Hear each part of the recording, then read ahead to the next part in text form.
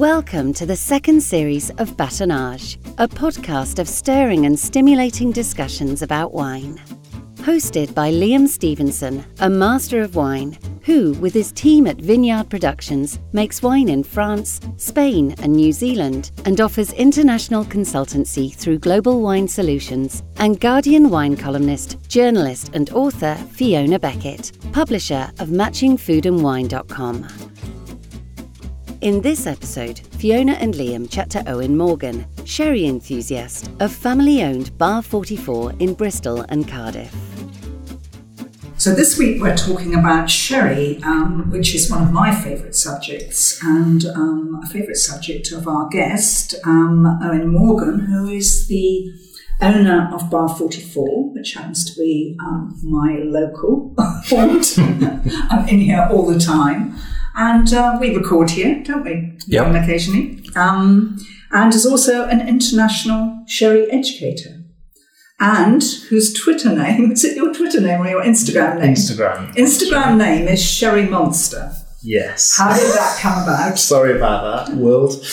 I don't know. I was quite behind on the social media scene and decided to set up a profile. And I don't know, decided it needed a bit of fun in it and not be too serious. So like Cookie Monster. Exactly, Sherry Monster 44. So that's what most people call me. I don't know my real name. Liam, are you a Sherry Monster? I don't think I am, really. No, I'm not. I mean, I drink it. I mean, we have glasses of sherry every now and again, don't we? I'm here often, actually. Yeah, but as it happens. It's not a drink I go to very often. I feel like it's something I should like. It's a bit like I feel like I should like whiskey. But I don't, if I'm honest. I don't dislike sherry at all, but it's not something I reach for very often. And I don't have a bottle in the fridge all the time or things I pull out, although I wonder why. Well, exactly. And this is the big problem. Why is it that, despite all its advantages, people are not drinking sherry more? Owen, do you want to have a kind of stab at? Well, I guess it's a bit of a hangover from that sort of heyday in the 70s, where it was a certain type of sherry that was hugely popular. Not beating about the bush. We're talking about Bristol Cream. Harvey's Bristol Cream. Yeah. So we are in a historic centre of sherry in its history, really. And well, if you're not being too blunt about it, they sort of overproduced, sold it too cheap, stack them high, sell it cheap. The quality worsened. They planted too much, and it was just about money. And then a lot more problems in the region followed, and people fell out of love with it. And then sales declined because that generation died away. Yeah, and then it wasn't replaced. So you had a stigma around the name of sherry. yeah. Like this happened with other Spanish things like cava, for example, in the past, and that's suffered, and we're sort of fighting back now over the past 10 years, as is the region, in just going back to basics of quality, and sort of less quantity. They've ripped up a third of the hectares of vines. Less volume, but focusing on the drier styles and pairing with food, and trying to promote that as something that everyone should have with a snack, with a meal, with something savoury, something sweet, something having a drink with a group of friends after work, and that's how it should be, treated like a wine. So I think that's the problem that you've got to. It's not education as such, just sort of got to get people to try it and open their minds in that sense, really.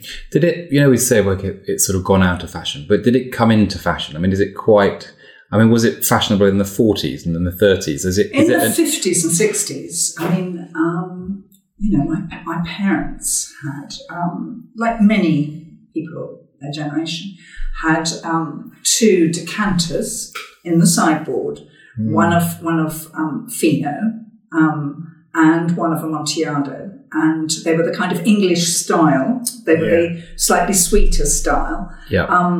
So the Fino wasn't chilled, and the Amontillado neither was chilled. And I wouldn't say they stayed in the sideboard from one Christmas to the next, but where they do in many households, because they actually, whenever they had drinks, so that, people came and drank sherry.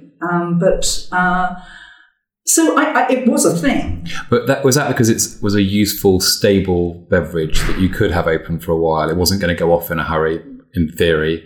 That stability meant that you could have it in the decanter. I mean, I remember that. I remember going to my grandparents' house, and there was always stuff on the sideboard, and they would pour you some, or they would drink some, and they drink definitely mass market volume for a long, long time. And a different style. I mean, it was both Fino and Amontillado were sweeter, weren't they? So Amontillado was kind of described as medium dry. Yeah. I wonder whether, in a way, because we focus more on the drier styles, whether that's made them harder to drink for people. I mean, people liked them because they were slightly sweet. Amontillado particularly is kind of like a, quite a nice, off-dry wine if you look at those English styles. I agree with that. I think a lot of the sort of salty dryness to it is something that we all now see as a sign of quality and we look for, and it's how we describe, quality Manzanilla or Fino, but not necessarily is it a very easy style for lots of people, especially I would have thought for younger drinkers. If you gave that to a 18, 19, 20-year-old, they might... Yeah. It's sort of a flavour you grow into, I think, potentially. Yeah, it's like olives. It's like olives. When we train staff, we don't force them to drink it. We say, if you don't like it, we'll teach you about it. Try it every day or for a number of times in a row. If you still don't like it, fine. But often, like when you're a child, coffee, tea, olives, things like that. Yeah, you grow into it. Yeah, and it needs food. Yeah, so it is maybe not for that. And we've got a good example here. Talk us through what we've got in our this glasses. is a Manzanilla, so it's essentially a Fino, but from the town of San Luca, which is the most coastal town of the three sherry towns. And it's been given its own DO within the Jerez and Sherry DO because it is distinctly different from Finos from the other towns because of that proximity to the sea. But it is, the driest wine you probably ever have of any category. So less than 1 gram of sugar per litre. This one is a Passada en Rama, so it's an aged Manzanilla and it's bottled unfiltered, so it's quite... And then Rama means unfiltered. Yeah, that raw style. Yeah. So it doesn't strip any character away of more commercial Finos and Manzanillas. But this, I guess, on a day like this where it's 30 degrees outside, is your ultimate glass of white wine with some prawns in the sunshine. And you can imagine the beach and what have you there. And they would actually, which seems sacrilege to many people, they would actually dilute it, wouldn't they? Because there's a drink called a rebajita. A rebajita. And we sell stack loads of it. Explain what it is. Well, in its most basic form, around the ferias and fiestas and parks in Spain during festival times, the youngsters would have bottles of Manzanilla or Fino and dilute it with whether it's Fanta Limon, 7-Up, Sprite, what have you. And that would be it. So obviously in the bars we do a bit more of a interesting thing with it. It's nice fresh mint, lemon or lime, and maybe some soda, but have it in a long drink or even a pitcher between friends and market it as a Spanish Pimm's barbecue time. Have that amongst the barbecue and it's really, really refreshing. And so that's a sort of nice, I guess, an entry point which would get some younger people into appreciating the drink whilst not having a full-on concentrated glass of it. I mean, I was in the south of France, been quite a lot of time in south of France recently, and they all drink Pernod Ricard, don't they, a lot. And that's a refreshing drink to actually quite a young audience in southern France. Very, very popular. Is it? Yeah. I'm amazed. Yeah. That's quite a difficult taste. Multi-generational. Hugely popular, especially on the sort of Provence, Marseille area. And I don't know why I mention it. I guess I mention it because in, say, the UK, if you gave that to the average 18, 19-year-old, I would say they would go, oh my God, that's quite a tricky flavour to get your head round. And yet, if you grow up with it, it's a very refreshing drink. And I wonder, maybe some similarities here in a flavour profile that is maybe slightly challenging if you're not used to it. But actually, if you grow up and you're used to it, then it becomes, you can see that, why it is refreshing. I mean, to lots of people, a refreshing drink is, Fanta or Coke, isn't it? And it's not sour and sweet and salty. It's actually, fruity and sugary. But but it's not that. But is modern taste changing? So the sort of popularity with cocktails of now your dry and bitter style, Negronis and things like that, very popular, Aperol and things. Is it developing into drier? When you think about the popular wines, maybe wine. Think about Albarino, for example, sort of sticking in Spain, or Pitpool. They're quite dry wines. Yeah. So there is a taste for those. But I wonder in a way whether there's just so many other choices. I mean, if you go back to, parents, grandparents' generation, really wine drinking was not common, except, perhaps, for a more special occasion. It wasn't kind of like an everyday drink. Yeah. There wasn't fizz. Nowadays, even in your bars, there's loads of choice. There's your bars where you're keen on sherry, but you're still selling cava, you're selling gin and tonics. I suspect a lot of people who might once have gone for a sherry, like look at those gorgeous big gin tonicas and think, oh yeah, one of those. Yeah. Yes. It does have a lot of competition in that sense. And I guess you need people to try it either standing at the bar with a bar snack or sitting at the table and say, do you know what? If this is your first try, have a glass of Fino or Manzanilla, but have it with this, even if it is some almonds or some olives or something a bit more involved in a plate of food. But it just, like wines do, it changes dramatically once you put food into the equation. And I think that's where it sort of comes into its own, really. Yeah, and I guess eating out has changed in that this small plate dining is so popular, obviously here, but actually not just here. Generally, small plate dining is more popular. By the glass offerings are growing and growing and growing. It's actually probably becoming more rare that you go out and order a bottle of wine to share, but more common that you'd say, oh, we'll have a glass of something different. So all of a sudden, this has its, I probably wouldn't go out for dinner and buy a bottle of Manzanilla and drink it over the course of the evening, even though that might be a perfectly decent thing to do from a flavour point of view. I wouldn't. But you would now, because of the way we eat and drink, that idea of having this at the beginning or a sherry near the end or wherever that might be, it gives you that flex. Do you think people are put off by the alcohol content? Is that an issue, do you think? Initially they are, because they assume that it's very high alcohol. Yes, it's a fortified wine, but once you explain to them, if they do have one of we call them the white wine styles of sherry, that it's 1% higher ABV than a big South American red wine, something like that. And they it does put them more at ease with things like that. And it's okay for Fino and Manzanilla, but kind of trickier, isn't it? With with those oxidized styles. Yeah. The sweet wines are fine. Pedro Jimenez is sort of back to 15%.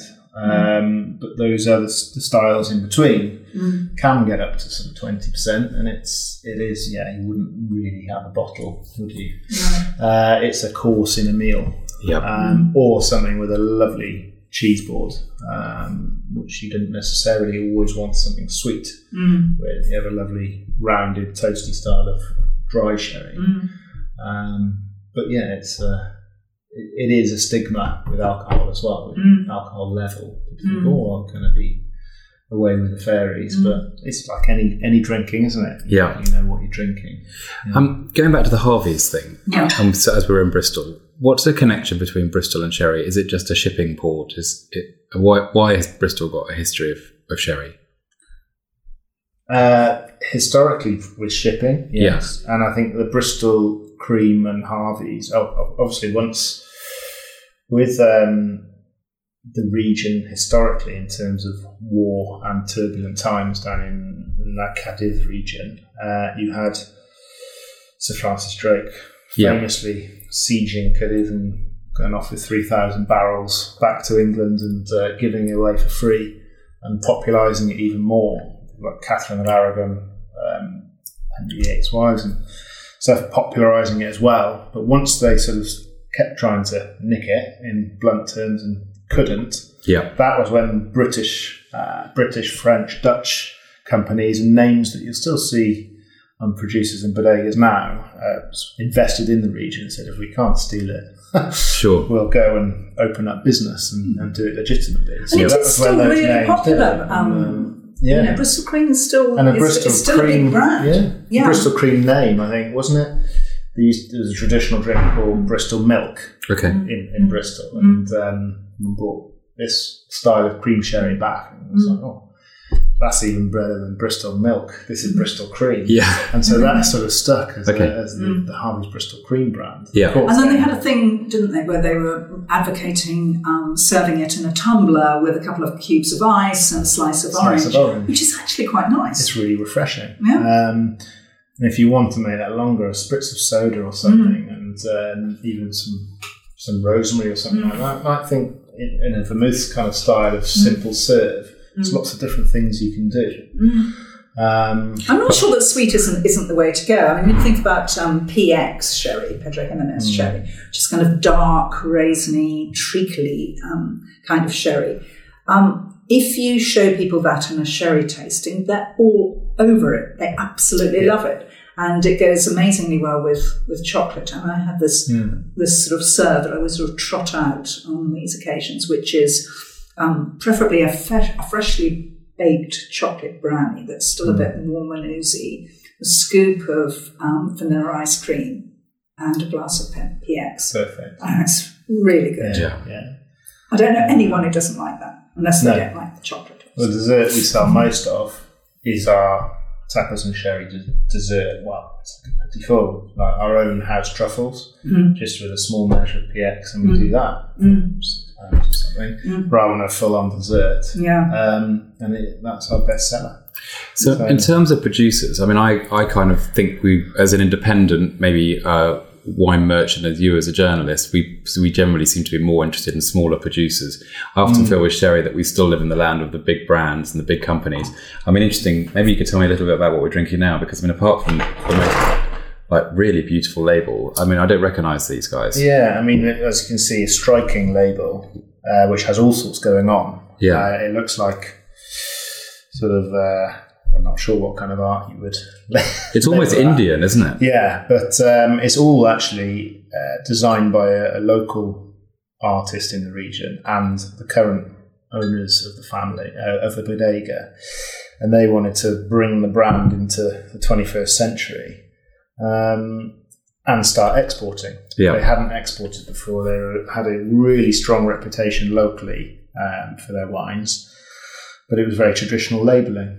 And they could see themselves sticking out in a market which was dominated by the big shippers, the big producers, and all the historic names you know. But they saw there was a market to go to, and young people, and young drinkers was something they really wanted to appeal to.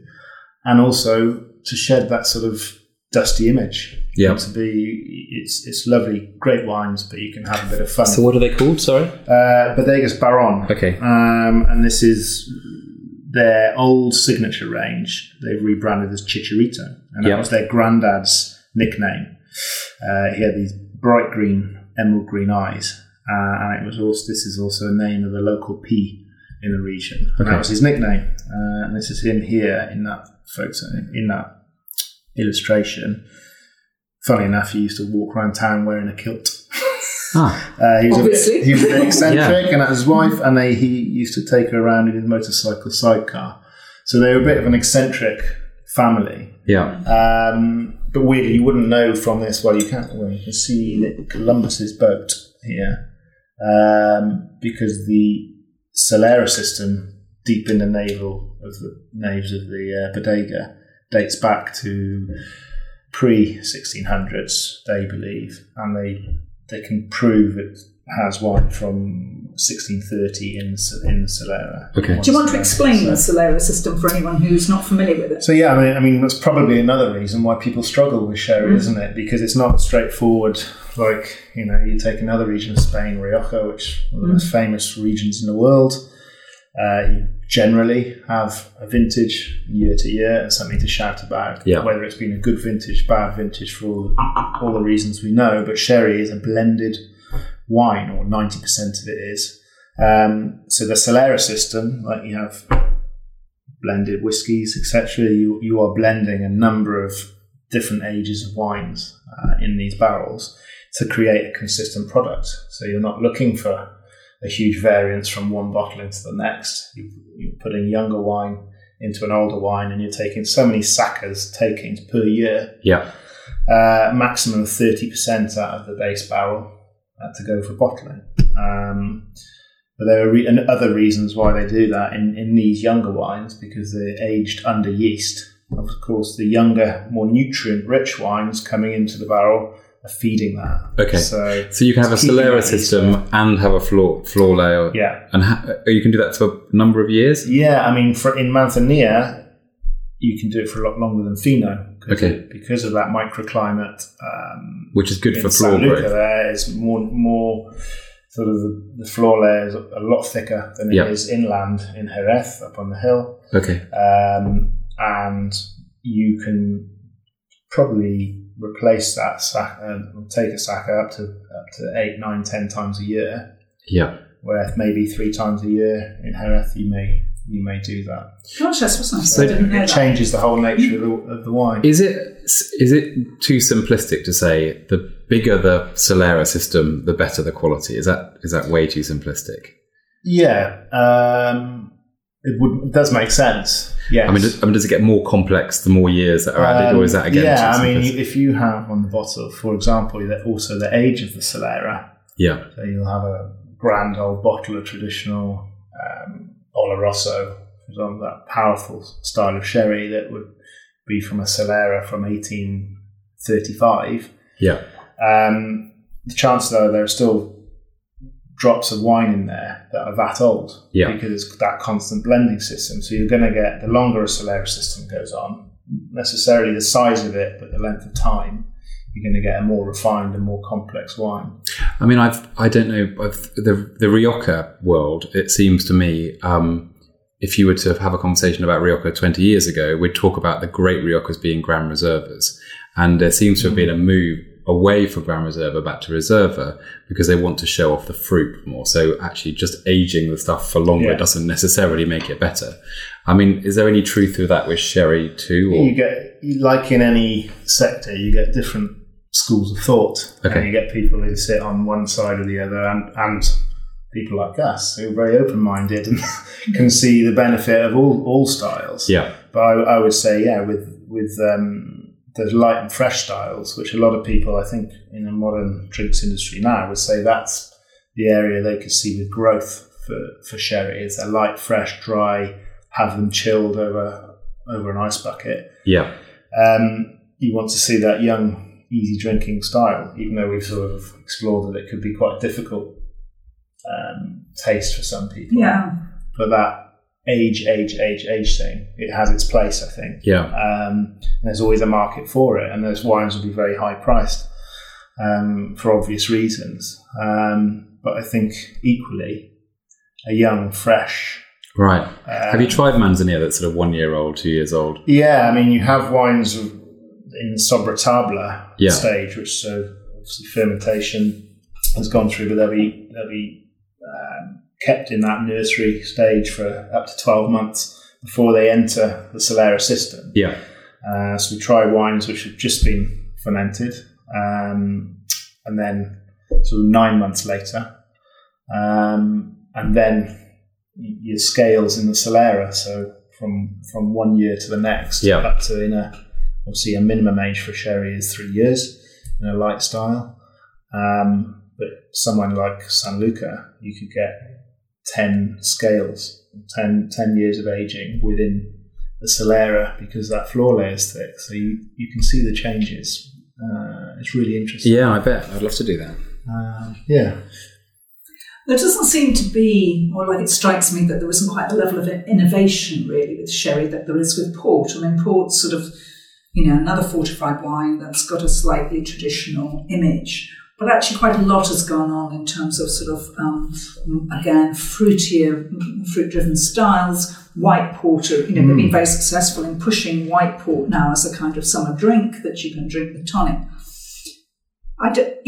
My impression is that, certainly from the bottles you see around mainly, that actually there's not so much innovation in sherry. But I don't know, what do you think? There is. There's I suppose you can take innovation in the sense of at the producer end and the bottling end, and also to the consumer end in terms of, I suppose, the on-trade and how they market that and innovate it to the consumer.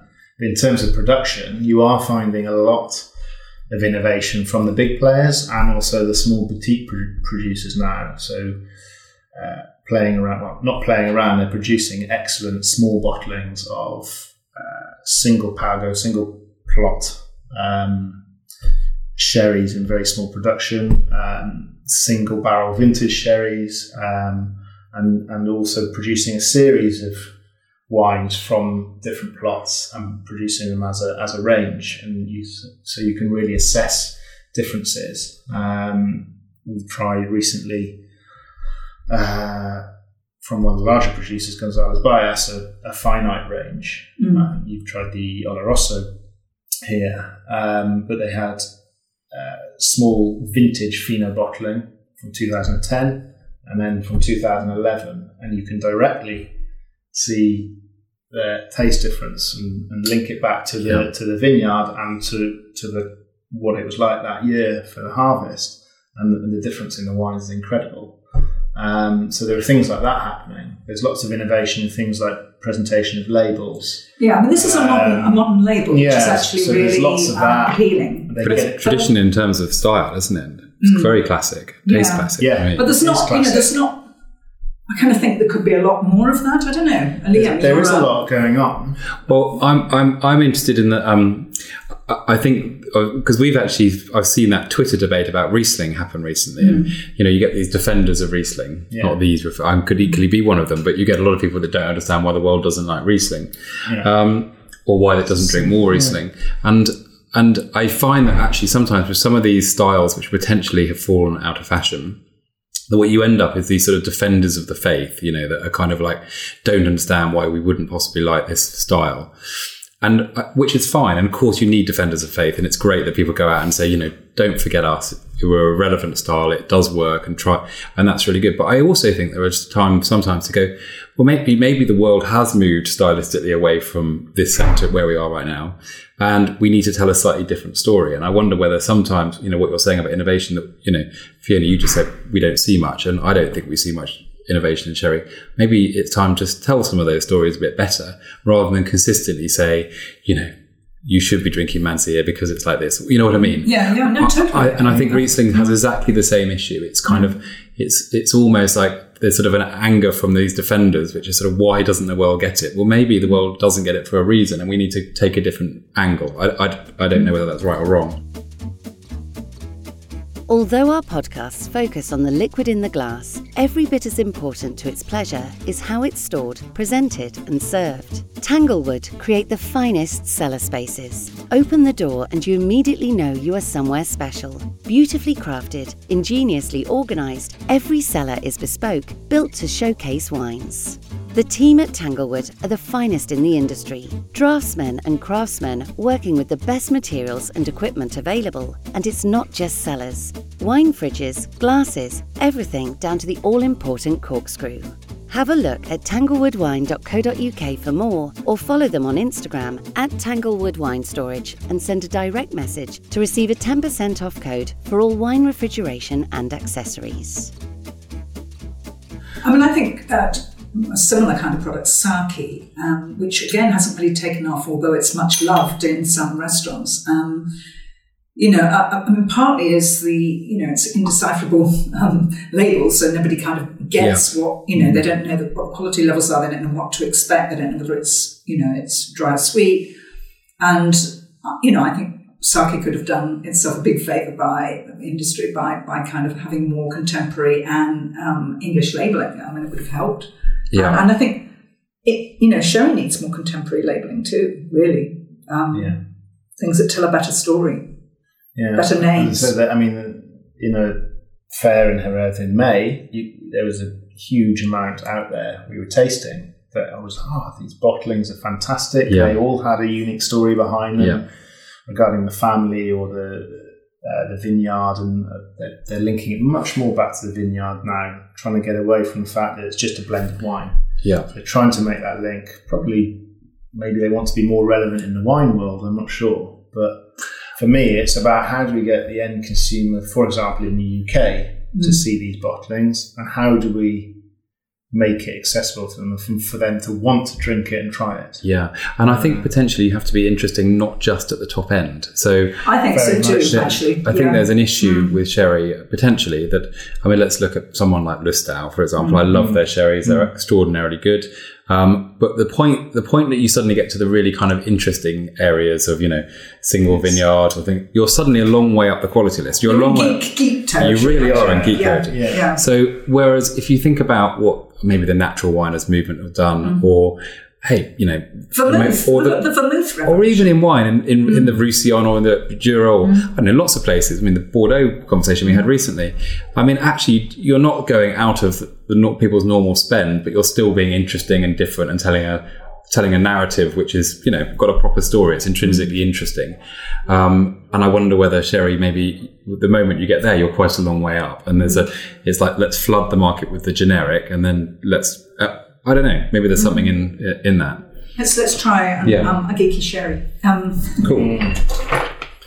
So I really like this, by the way. I think it's delicious. I think it is really lovely. So the other thing, which you can't see, obviously, because it's a podcast, is that we are drinking these sherries out of normal wine glasses, and that they are all chilled. And I think people sort of don't always realise that you don't have to drink them in small glasses.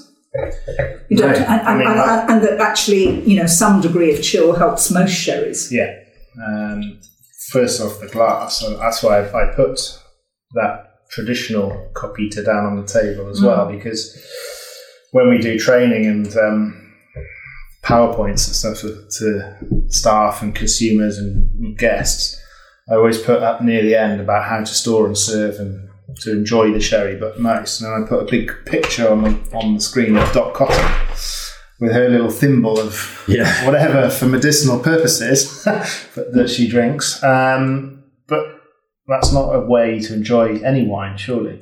No. So you need to treat it like it's 35 degrees outside. You need big glasses of anything today. Big glass. I mean, this is actually my favourite style of sherry. What is it? Palo Cortado. So I don't even know what that means. So you're the sherry educator. Give us a kind of succinct It literally means explanation. cut stick. Okay. So in the romantic sense of the word, it would have been a fino style of sherry, evolving under that yeast layer, floor. Yep. And when they go to do their tastings with the Venezia on a regular basis, they would assess it and say, something's either gone wrong, technically or otherwise, or temperature or something. Well, the floor's failed. And it's failing. So started to oxidise. And historically, then the winemaker would then put, because of the Fino mark, is that Palmer mark, which is a forward slash basically on the end of the barrel with chalk. Yeah. They would put a straight line horizontally through it, so it's a cut stick. Okay. And that's where the name comes from. And they would then fortify it again? Historically, then they would leave that to evolve in contact with oxygen. So it would. These days, they make it commercially because of the demand. It's probably used to be the most unique style and rare style, but such is the demand that you do make this style now. So floor needs to be about, 15, 16% alcohol? 15% is that magic. Okay, and over that, the floor... Over that, if you fortify it again, it kills that off.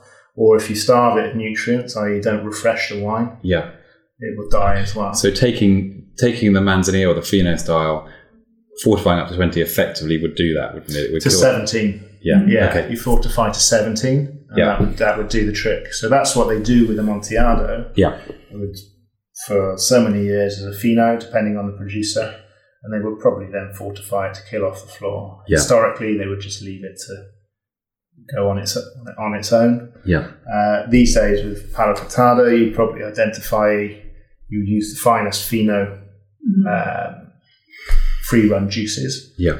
Develop it as a Fino for a year or so, and then fortify again. I think it's I think it's more like an Amontillado in style. And for me, it's got this lovely smoothness. It's slightly lighter than Amontillado, and got this salted caramel grilled. Yeah, it's beautiful. I mean, really it's nutty. such a gorgeous wine. I mean, it's absolutely fantastic. And this I think it could be a connoisseur's wine and a sherry man's wine equally as an everyman wine with the right food to really appreciate it. What would you? It's got that. It's got that. They always say, don't they? It's kind of between an Oloroso, an Amontillado and an Oloroso. So it's got the delicacy of an Amontillado, but also some of the power of that Oloroso. It's a bit like a spirity real ale. Is it? For me, something. It's got like an aliness to it, kind of a nutty, hoppy aliness to it. I'm just kind of thinking of it in food terms. I'm thinking salted caramel. It does have that nose as well, and like that's because Amontillado. Also, I am thinking roast pork. Pork would be beautiful. It would be so nice with that. Roast pork and caramelised onions and all kind of little kind of meatballs. And duck is always a big. Duck's always a big thing with this. I can see that, and it works really, really well with duck. Strong. I think the difficulty is, so like if you imagine people buying it to drink at home, you're just not going to you're not going to kind of replicate a kind of sherry tasting menu or anything like that. So I think it works with snacks. So kind of like it's on an evening when maybe you've been out to lunch and you're kind of like getting to about 9 o'clock and you think, kind of fancy something. Yeah, exactly. Glass of something like this and a little bit of cheese or some cured kind of ham. Some really well cured ham. Yeah. Would be beautiful. Would be nice. And sherry is now, we're just talking about obviously sherry from Jerez today, but I mean, is sherry still made around the world? No, only in the sherry triangle. Yeah. Well, it's illegal to call the word You sherry. can't call it sherry. But there is Indian sherry and South African. I mean, there's style. Yes, there are kind of wines that are like sherry, but they cannot be called sherry. This was a problem. I think it's the oldest DO in Spain. Is the sherry DO of Jerez, but they had the problems with people, Australian, South African style wines that were calling themselves sherry, and obviously the Brits selling sherry that was essentially British fortified wine, quite cheap. That's the bottom row on the supermarket shelf, but it's not sherry, and they proved through history that sherry is place. So sherry is essentially a modern word for Jerez, which was originally called Shirish, which was the Arabic or Moorish name for the city when they were ruling. Yeah. So it goes back to then. But I know that, places like South Africa and Australia particularly had big sherry style industries, but do they South still? Africa particularly. South Africa, I think, still does. Actually, I was in Rueda, which is a DO north of Madrid recently, and they've got a kind of sherry type wine called Dorado, which is it's like a kind of slightly lighter, less evolved kind of sherry, but actually rather nice. Yeah, and I've noticed that there's this use of a Solera system. I've seen it in wine production. In fact, I can't remember the name of the producer, but I tasted a champagne house the other day, and they use Soleras in their production methods. And I think it's becoming more common, this concept of using a run of barrels and letting younger wines freshen older wines. I think it's really interesting. Equally near the sherry region, you've got the Montilla region in Cordoba. And the crikey, they've got even more of a job on their hands to try and market those wines, because they have all the same sherry styles, but they're not sherry. Right. And they'll generally be made from Pedro Jimenez. So you'll get Fino made from Pedro Jimenez. Okay. So it's another thing for the consumer to Can they be good? Get their head around it. Superb wine. Really good. Really? Superb wine. But what? I feel like Montilla is like a cooking thing. Right, no. It's Amontillado sherry comes from, historically, the word Montilla, the place, Montilla. Okay. That's the middle of Amontillado in the sense of the word. You put a Montilla and then a D-O on the end, it's Amontillado. Yeah. So that's where that comes from, that style. It was originally from Montilla.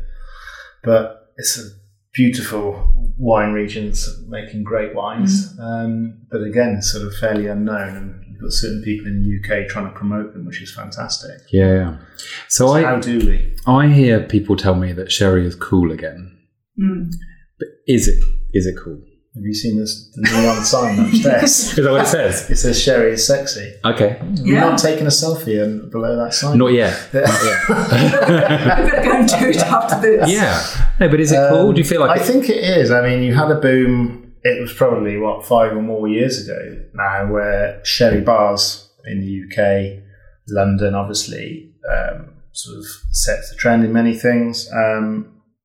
It was all happening. And then New York and Sydney and places like that, global cities, were opening sherry bars, and it did become the hip, cool thing. But I think within the trade, everyone's like, when's it going to kick into mainstream? And friends on my street at home are like, what's it all, this is all you drink and all you go on about. So come on, what's it all about? So then you slowly, one by one, get people into it. And that is the thing, is for me, is like, how do we cross over into someone putting that in their supermarket shop basket, rather than a bottle of Pinot Grigio. Or one reason they might is actually price. I mean, because it's phenomenally good value, particularly in half bottles, which are great value. And often on those sort of cross promotions where you get 25% off 6 bottles. I mean, you can often get a superb sherry for under £5. Yeah. So it's annoying, really, that the big retailers don't do more to push it. Yeah, exactly. Before we wrap up on sherry, because I think we should let you just for a couple of minutes tell us about your rents, because we're big fans, and I'd like to, and it's a proper story. No, I think you should just tell that, because I think it's a proper story. Before we go there, so I went to the one in Cardiff the other day, and you're right opposite Millennium Stadium. Yeah. So just going back to the cool thing, it's rugby day on Saturday, okay, and it's full of rugby folk. Are you happy walking to the bar and saying, I'd like a glass of Manzanilla? Yes. Yeah. We managed to... That's because he's good for you. He's tough. After the last British Lions tour to New Zealand, so we've famously held them to a drawn series in New Zealand. And we walk up to the bar. Of course, the time zone's very different, and it's not a time of day where you thought you'd see people drinking full stop. Yeah. But there's a load of people in their club rugby shirts outside Bar 44 on the street in Cardiff drinking a bottle of Palo Cortado. Oh, wow. 11 o'clock in the morning. And it's like, brilliant. We've done it. Did you take pictures? So we did. We managed to get the Welsh rugby team onto it. We've got all sorts of people just saying, come and have a try. It's sometimes as much as sticking a faux sherry barrel at the front door, fill it with water, but you've got your sherry, your Venencia stick, and any passerby, so come and have a go at pouring, and you put a felt marker line on the side. Whoever can fill, get most in the glass wins a prize or something like that. Just a super simple, fun thing. Yeah, no, it's great. And I put some almonds on the side and some real sherry, not water, because I'm not going to waste all our sherry on the floor. Yeah. And let them have a little taste. Yeah. So, well, if you can win that audience, I would have thought that's as challenging as any. Yeah, so go on quickly then. So you started a restaurant. Crikey, 2002, September 2002. So my sister had moved back from London. She's in hospitality in London, and had a restaurant in our hometown of Cowbridge. Tiny market town. Yeah. One-track town. Actually famous for a wine merchant. A very good wine merchant. Yes, friend of ours as well. Yeah. And there was a derelict conservative club, funny enough, day after famous day of politics yesterday, and nothing was happening there, and we were fanatic as a family about Spain and food and drink, and we were a cooking family when we were growing up, and we got persuaded to take the unit on, probably because we were young and naive and didn't know too much about what it involved. And it was a tiny first floor venue with 10 tables, and we had to turn that round and made it into on a street which was full of sort of old boys pubs, where they'd sort of turn and stare at you if you walked in, that kind of thing. And the one stuffy old restaurant where the menu hadn't changed in 30 years. We're like, there's nothing fun. There's nothing more cosmopolitan, more social. And there's nothing, why don't you create some food to go with a drink rather than the other way around, which is, of course, what Britain would see as the way to do it in a restaurant or bar sense. So, and that was when we started the Tapas Bar. Yeah. And it was myself and my brother and my sister. And we sort of, it was blood, sweat and tears for many Was it years, Bar actually. 44? It was Bar 44. That's What? the number of the high street. Okay. That was the only reason we called it that. Yeah. Didn't know any better at the time. It's good name. Great name. So it's something that stuck, and we thought about changing when we opened more bars. But actually, people in our area in Wales, they sort of knew us for what we did. So we were like, well, it's easier than having to create something all again. So then you open more. Then we opened one in Penarth, so a seaside town just outside Cardiff on the headland of Cardiff Bay, Yep. which is an old Victorian promenade and pier town, which is great actually because that's another sort of quite a sense of community in that town as there is in Cowbridge. Yeah. You can make friends. But it's bigger, but it's still it was slightly more open-minded in terms of food and drink. People wanted to try new things, and we could put any part of a fish or animal on the menu, and they'd go for it. And it was quite fun. And actually, things like sherry, they were like, oh, okay. Yeah. So I was like, have a plate of this. We cooked it in it, and we got a glass of it with it. So it was that sort of thing. So then we thought, well, we'd never go down the city centre route. We were definitely the sort of suburban route. And Cardiff at the time wasn't the best of scenes. It was that boozy city centre, regional city centre scene. Yeah. But then we saw a building that came up, which, funnily enough, was next to the stadium, and we used to go before rugby matches with my mum and dad for years and years, and we'd go for a quick drink in there. But it was an old bonded warehouse that had beautiful character to it. A lot bigger than it looks because it's 4 rooms, but we got that, and we sort of, ever since we got that, we sort of changed the scene in Cardiff a little bit, and there was somewhere great to come and eat and drink. Yeah. In Cardiff, it was cooking real food and doing something different. Then we opened Asador, so northern Spanish grill, cooking over different types of wood, big old chops of beef and turbot and beautiful local veg, with a great wine list, more wine focused than sherry focused really, before we came back over to the big border over the Severn Bridge. Yeah. And here we are, in Bristol. Well, we're very happy to have you here. Yeah, all 3 of us lived here for 5 years when we were younger. Okay. So we know lots of people around here, but we've made lots of friends here since we've been in the industry, because it's such a food and drink orientated town.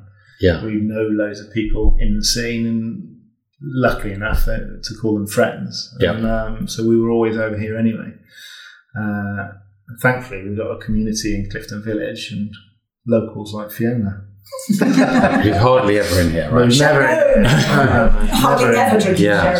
But just sorry, I know we need to wrap up, but that idea of opening a restaurant, Fiona, you'd know more about this than anyone really, and placing as much importance on drink as food is actually not normal. In fact, it's not normal, is it? I mean, people often come from one angle or the other, but I think it's really important, and actually, it really can work a drinks focus. Especially people kind of want to just drop in somewhere after work, and that's their way into the restaurant, isn't it? They may kind of come after work, and then they think, oh, actually, they do Sunday lunch, which you do. Yes, yeah. What's that?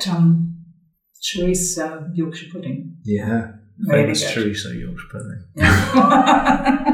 Do a black pudding one. Well, I think you've just got to carry on with your mission, your one-man mission, to change the world of sherry. Yeah. And we need to, we should do our bit too. I mean, like all wine writers are always banging on about it. But, maybe you should create a sherry brand, Liam. That's your mission. Yeah. I mean, you know how I work. I love the idea of getting in and just finding interesting barrels and see if we could do something with it. So I'd love to do something down there. It'd be great. Okay, sherry people, I hope you're listening. Get Liam down to Hooray. Let him loose. Anyway, thanks very much, Owen. Thank you for having me. It's been great fun. Really good. Really good session. Thank you. You have been listening to Batonnage, a wine podcast hosted by Fiona Beckett and Liam Stevenson. For tips on matching food and wine, visit Fiona's website matchingfoodandwine.com, or to make, buy or sell wine, check out Liam's company globalwinesolutions.com or vineyard-productions.com.